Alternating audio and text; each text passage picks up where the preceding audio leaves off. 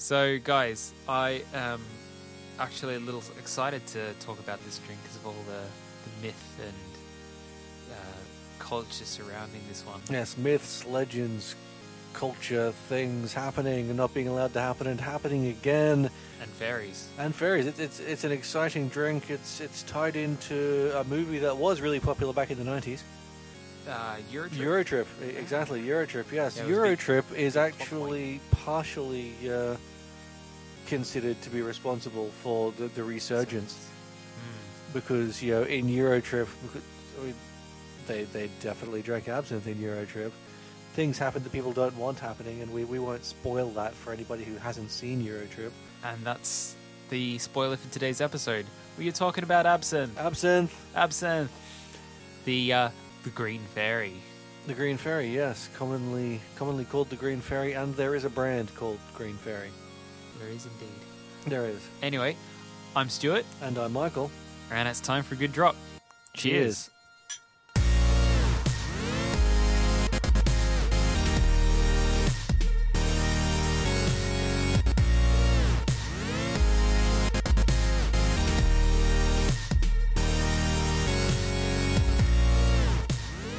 So I think maybe we went a little overboard in the intro. We sort of crammed some episode into it. We did, but we're so excited. I'm excited. You're excited. There's so much content to get through about this stuff. And it's a really nice drop. Yeah, it's so good. If you like licorice or aniseed flavored things, then this is a fantastic drink to drink. It is so strong. And our good drop and our top drop are, in fact, the same beverage.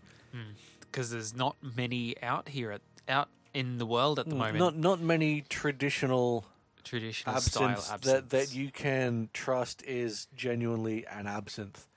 No. And we're kind of getting ahead of ourselves slightly by saying it, but while most alcohols have rules set down to define what makes that what it is, like whiskey and tequila and champagne, there is only one country in the world that defines what absinthe is, and that is Switzerland. You're not even going to build it up? I was going to add a drum roll in. Oh, you're going to add a drum roll? No, it's too late now. We've missed it. But yeah, that's Switzerland. So which is also the origin of the originating country of absinthe. Yes. And then it, because originally, well, let's get straight into the history and legend of it then, because the precise origins of absinthe are actually unclear. Like the very, very, very early origins of it. Let's go back before history. What is absinthe? Yes. Absinthe is, of course, an anise-flavored liquor. Anise-flavored. Yeah, liquor. A lot of people make the mistake of calling it a liqueur, but it's not a liqueur. It's distilled. It is distilled. It is unsweetened. It is unsweetened. It's not mixed with sugar in the bottle, which is an important part of what makes liqueurs. It is. It is made from various herbs, but it must be made from wormwood, anise, and fennel. And fennel, yep, absolutely. And they do add some other stuff. Some manufacturers. But that depends on who. On who's making it, what flavors they're going for. Yeah, exactly. And the green color that it has actually comes from chlorophyll in the plants. From the wormwood and the fennel and the green anise. Yeah,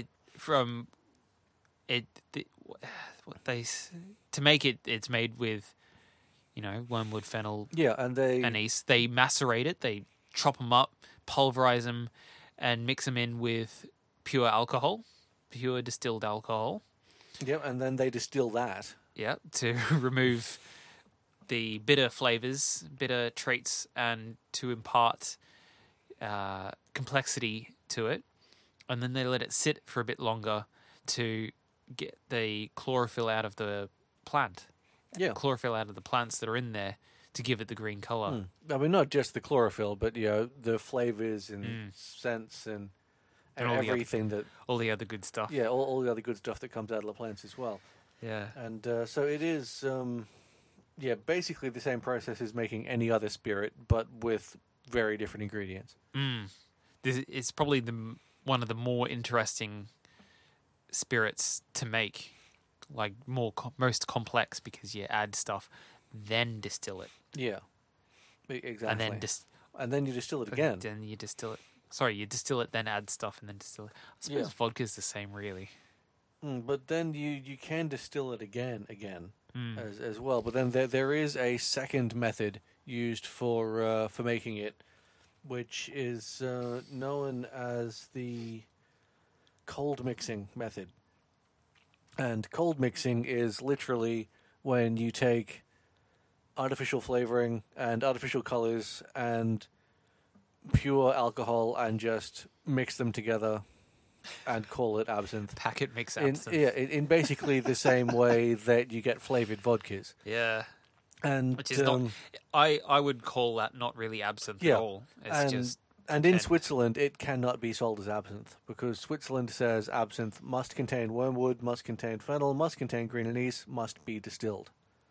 A distilled product of those things. Yeah. Which is what we're drinking now, the Pernod Absinthe. The first absinthe. Well, the first brand of absinthe, anyway. Yes. Which brings us back to the history. Yes, because it was originally in Neuchâtel, canton in Switzerland. Well, let's go back before Switzerland. I mean, pre-Switzerland. Pre-Switzerland, back to the very first record. We need a Wayback Machine. We're going way back to the very first recorded use of wormwood, which was actually mentioned in the Ebers Papyrus in ancient Egypt in 1550 BC, which was a medical use of wormwood. And the ancient Greeks are recorded as having medicinally used wormwood leaves soaked in wine. And there's also a record of the ancient Greeks drinking a wormwood-flavored wine. So potentially it had its origins then. But it's a flavored wine, not a distilled product. So no one really knows. But it's certainly a start of using wormwood for medicines and beverages, which does, of course, lead us to... Humans are so weird. They just... Oh, what does this plant do? Let's fucking stick it in a bottle of wine and find out. Yeah, well, and that does bring us, because it was originally used medicinally. Even in the 18th century, when it first came up in any form looking similar to what we have today, as a distilled spirit, it began as an all-purpose patent remedy, according to legend at least, created by the French doctor Pierre Ordinaire. Far from ordinary. In Cuvée, Switzerland, around 1792, apparently. Yeah. And legend has it that he then sold that recipe to the Henriot sisters, who sold it as a medicinal elixir for a little while, before then selling that formula to a Major Dubied in 1797. Though there are some who say that they had the formula all along and Ordinaire just showed up and he had found it somewhere else. But either way, once it was acquired by Major Dubied, he and his son-in-law went and started the first distillery making absinthe specifically in the world in Cuvée, Switzerland. And then they realized that they can't produce enough in Cuvée, so they opened the first French absinthe distillery in 1805 in Pontarlier, France, under the company name Maison Pernod Fils, which is where Pernod begins its incredible story. It's incredible. It's long story. Long story, yes, as a producer of absinthe, and the popularity of absinthe after that began actually steadily grew in France. Skyrocketed, yeah, throughout the 1800s, kept growing. To the point where by 1910, France was consuming some 36 million litres of absinthe a year.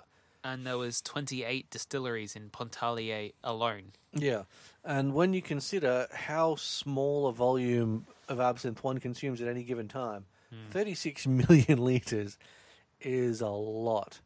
That's a lot. No. Yeah, we're talking about 68% percent alcohol. Yeah. for the drop we're drinking now.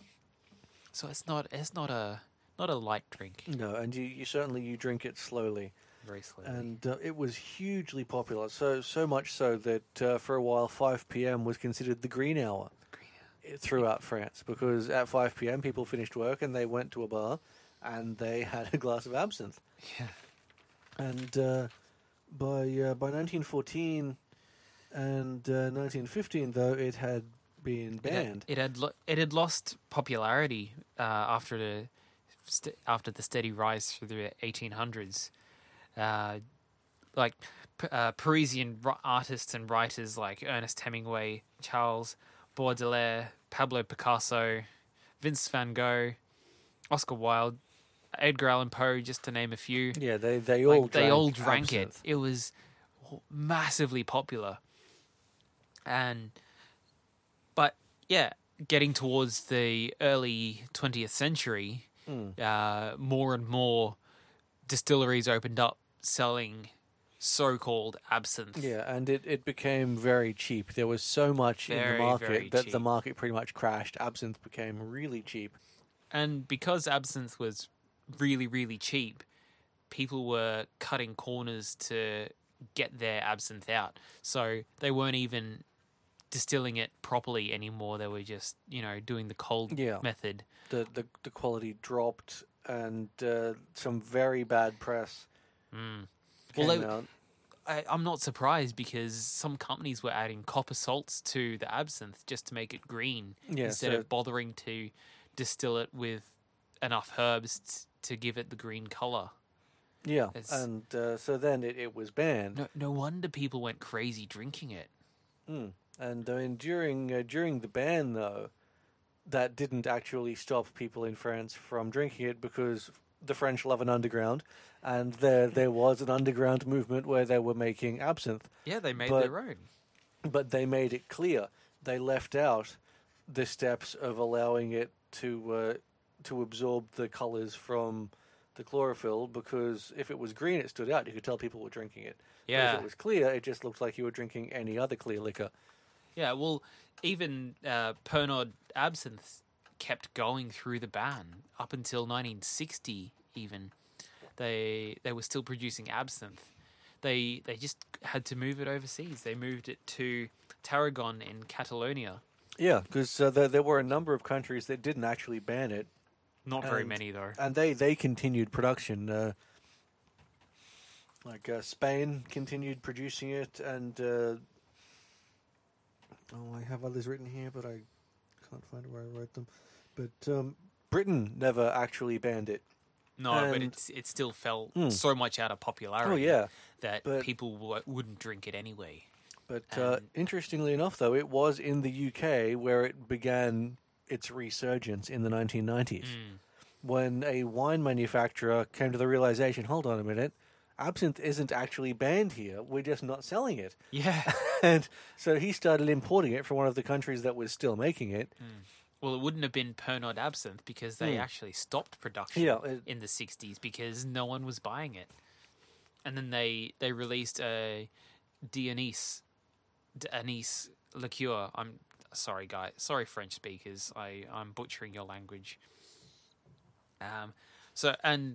They produced a anise flavored liqueur because it was close enough to absinthe that people would buy it anyway. Yeah, and so once the resurgence began, then other countries countries that had banned it started lifting their ban, because people said, hold on, why is this banned? Yeah. And they realized that there was no good reason for it having been banned. There was a few things about people going crazy that couldn't actually be scientifically tied to absinthe. Well, they tried. People tried. Oh, they tried. It took a very long time for the ban to be lifted in Switzerland. And it actually wasn't until 2004 that the ban was lifted in Switzerland.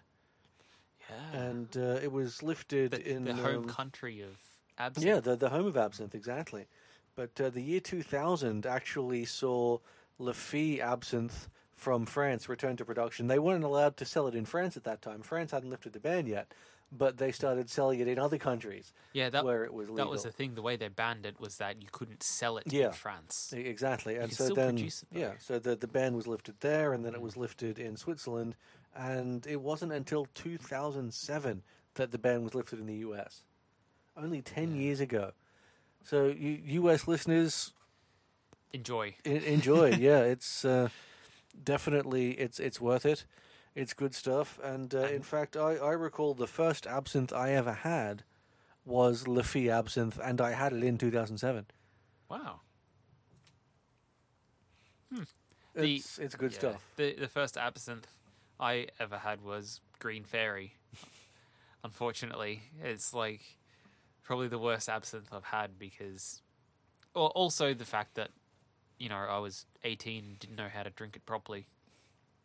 Yeah, and that's certainly it is one of the trickier things to drink correctly at home without a lot of expensive paraphernalia. Yeah, I tried to find the right utensils to make this properly. We're supposed to have sugar cubes. We're supposed to have a absinthe spoon, which is basically a slotted teaspoon. It's got holes in it, so you can sit the sugar cube on top, and then you slowly pour absinthe over top of the sugar cube until it dissolves into the bottom. And ideally you use an absinthe dripper. So you have this thing that sits above the glass that contains the absinthe and some ice, and slowly drips absinthe through the sugar cube. It takes several minutes to actually get a drink that way, but it's perfect. Yeah, it's so good. Because the drop of absinthe passes through the sugar, slowly dissolving it into the glass, so it's perfectly mixed and ready to drink when you turn the little tap to stop it from dripping. Oh, and guys, if anyone tries to tell you that flaming absinthe is traditional, no, it isn't. It was the only record of flaming absinthe, absinthe with, set on fire. Set on fire, yeah. There's no record before 1990. Yeah, and in the 90s, flaming drinks were very popular. And as a gimmick. Yeah, well, and of course, flaming drinks have since been banned in Queensland because some alcohols burn clear, and you can catch your face on fire on a drink you thought was out. No one wants to see that. No one wants to see that, no. And there's videos all over YouTube of people who have done that in countries where flaming drinks have not been banned. Please, if you do try this at home, please be very, very careful. Make sure it is 100% out before you put it near your face. Yes, put something over it if you have to. Just, make sure it's out. Now, speaking of things that are out there... Speaking of bans as well, the reason it was banned was because they decided that there was a substance in wormwood, in absinthe, called thujone, or however it's pronounced. We're calling it thujone. Thujone. Yeah, and in large quantities it's a psychoactive. No, it isn't. Not at all. That's 100% a myth. Ah. Yeah, it's... What it does to your brain is it's a GABA receptor, GABA... Sorry, not receptor. GABA antagonist. So it works in a similar way to caffeine. So like when you drink a vodka Red Bull and you can drink more of them than you could normally drink of vodka because of the caffeine. Yes. I think that's probably what had happened. So you'd, instead of drinking half a bottle of whiskey like you normally do, you'd be able to drink a whole bottle of absinthe and still be able to move around. But if you have too much thujone in your system, it causes muscle spasms and then death. Yeah, and certainly they jumped on that as an excuse, but I believe that misinformation was possibly pushed by the wine industry, who were selling the French 8 billion litres of wine a year. Conspiracy time. Yeah, well, because, when when such a massive monopoly is being threatened by something that is growing in popularity as fast as absinthe was at the time. Of course they're going to feel threatened. Yeah, and in those days, you could say anything. People did say anything. Yeah, exactly. And other people believed it because you had money, which meant you knew things. And now we see the violence inherent in the system. Yeah. It's a little bit crazy, but there you have it. let's use mention of things that are a little bit crazy to segue into our odd drop. Oh, yeah. Because our odd drop for tonight is... Drum roll. Mansynth, which is Marilyn Manson's Absinthe. Now, Marilyn Manson is actually a fan of absinthe, a big fan of traditional style absinthes from way back. And he worked from 2005 till 2007 with the Swiss Matterlugenpool, and if you're Swiss, I apologize for how I just pronounced that, distillery, to produce an absinthe that perfectly fit the flavor profile he looks for in an absinthe, in a traditional style absinthe. He's a very strange man. He is, but apparently it's a very good absinthe. But it's very hard to find in Australia. It is indeed. It's Dan Murphy's listed on their website, but every single location listed as being out of stock. So if you get your hands on a bottle, give us a shout. Yeah, definitely, because it is 66.6%, which we would... we expect nothing less from Marilyn Manson. No. Than to insist that his absinthe be 66.6%. And that's fantastic. The absinthe of the beast. 666. So up until tonight, guys, this is the first time I'm drinking absinthe the so-called proper way. With sugar and water. With sugar and water. Although we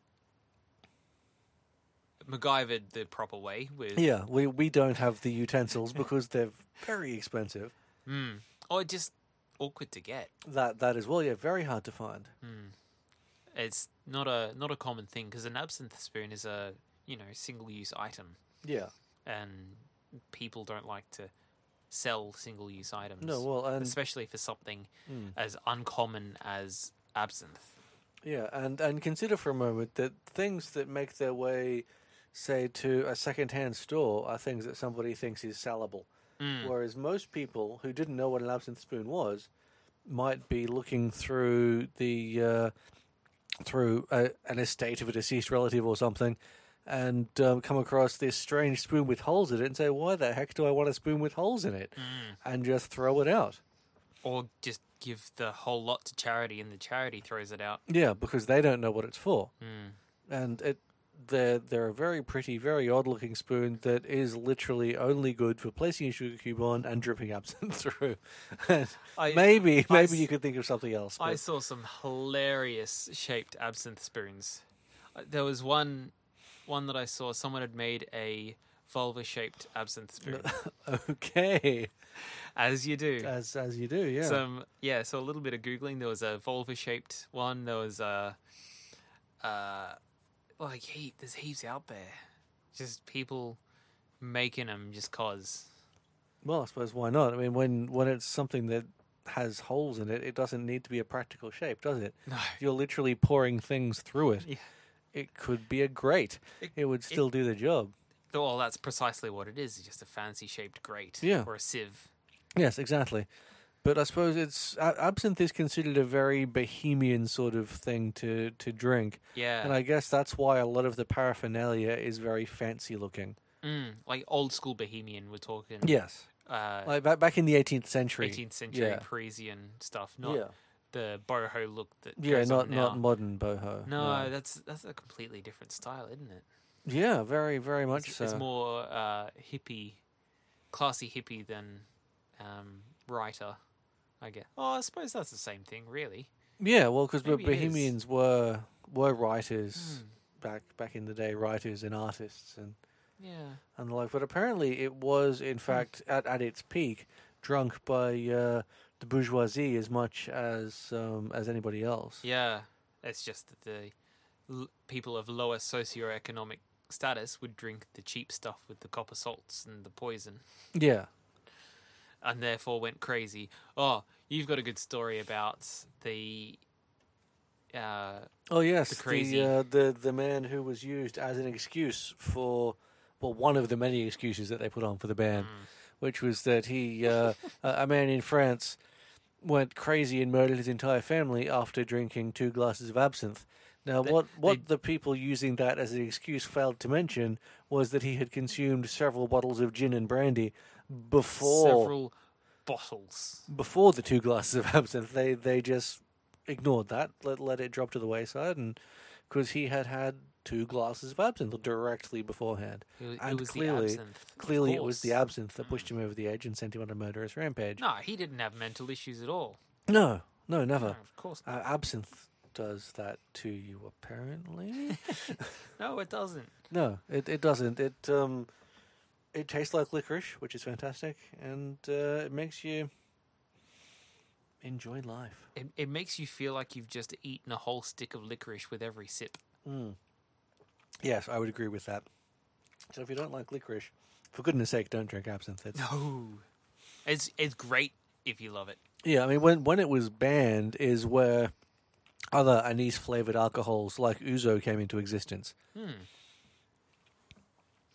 Because people still wanted a beverage that was that sort of a flavor. They discovered, hey, there's a market for this. I do think that it is a little cloudy, but it's not that like milky white that I was expecting. Yeah, I mean, it should be green but a little cloudy. That when we were reading up on it, it said that absinthe is one of the drinks that has the ouzo effect, or lushing, as it's called, where when you mix it with another substance, another water-based substance, it becomes cloudy, like Cointreau or Dettol. That's a cleaning product. That is a cleaning product, but it goes milky white when you mix it with water. Ah, true. Yes, it does. Yes. And yeah, I think this is a little cloudy. I mean, it's probably hard to tell because it's nearly 70%. Yeah. But what it is basically the oils in the alcohol normally dissolve in to the mix, but when you add water to it, it changes the composition and creates a suspension, or an emulsion. Sorry, like what mayonnaise is. Yeah. Okay. That's that makes sense. That fits. I mean, how else would something that's yellow and brown become white, or yellow and greeny color become white when you mix them together with the egg yolk and oil? Ah, true. Good point. It's an emulsion. Oh, sorry, we're getting all sciencey on you guys, but cooking is my jam. I love cooking. Yes. So we've lost track, but we've actually sort of coming towards the end of our episode here. Yeah. So that means we need to rate this good drop that we're drinking. So, Mikkel. Yes, it is definitely a good top drop, a top good drop even, and I would... what would you rate this out of 10 bottle caps? I would rate this probably an 8 out of 10 bottle caps, I think. If I would say that would be a 9 if we had the correct paraphernalia to do it right. If you're going to drink absinthe, the best way is definitely at a bar that has the correct paraphernalia to prepare the beverage properly. Okay. It does make a difference to the flavor. Right. So I would give it a 7.5 because it's really good when you get it right, but there's a lot of effort to getting it right. It's not the sort of drink you can easily pour and enjoy. Yes, very true. To actually do it yourself is much harder. And that wraps us up. That wraps us up. So Thanks for listening, guys. If you'd like to talk to us about this or suggest anything we should drink or talk about or review or tell us that you've had Mansynth and what you think of it, then feel free to email us. A Good Drop Podcast at gmail.com. And as always, check our Facebook, A Good Drop Podcast. Or even check us out on our own website, which is agooddrop.com.au. Yep, and share us, recommend us to your friends. Like us and subscribe on iTunes. Yeah, and anyone you recommend us to, please let them know that we get better as the episodes go on. Yeah, we're new podcasters, so we're not going to get everything right first time. Yes. But thanks for sticking around. Yes, indeed. And appreciate you guys. Until next time. Cheers. Cheers.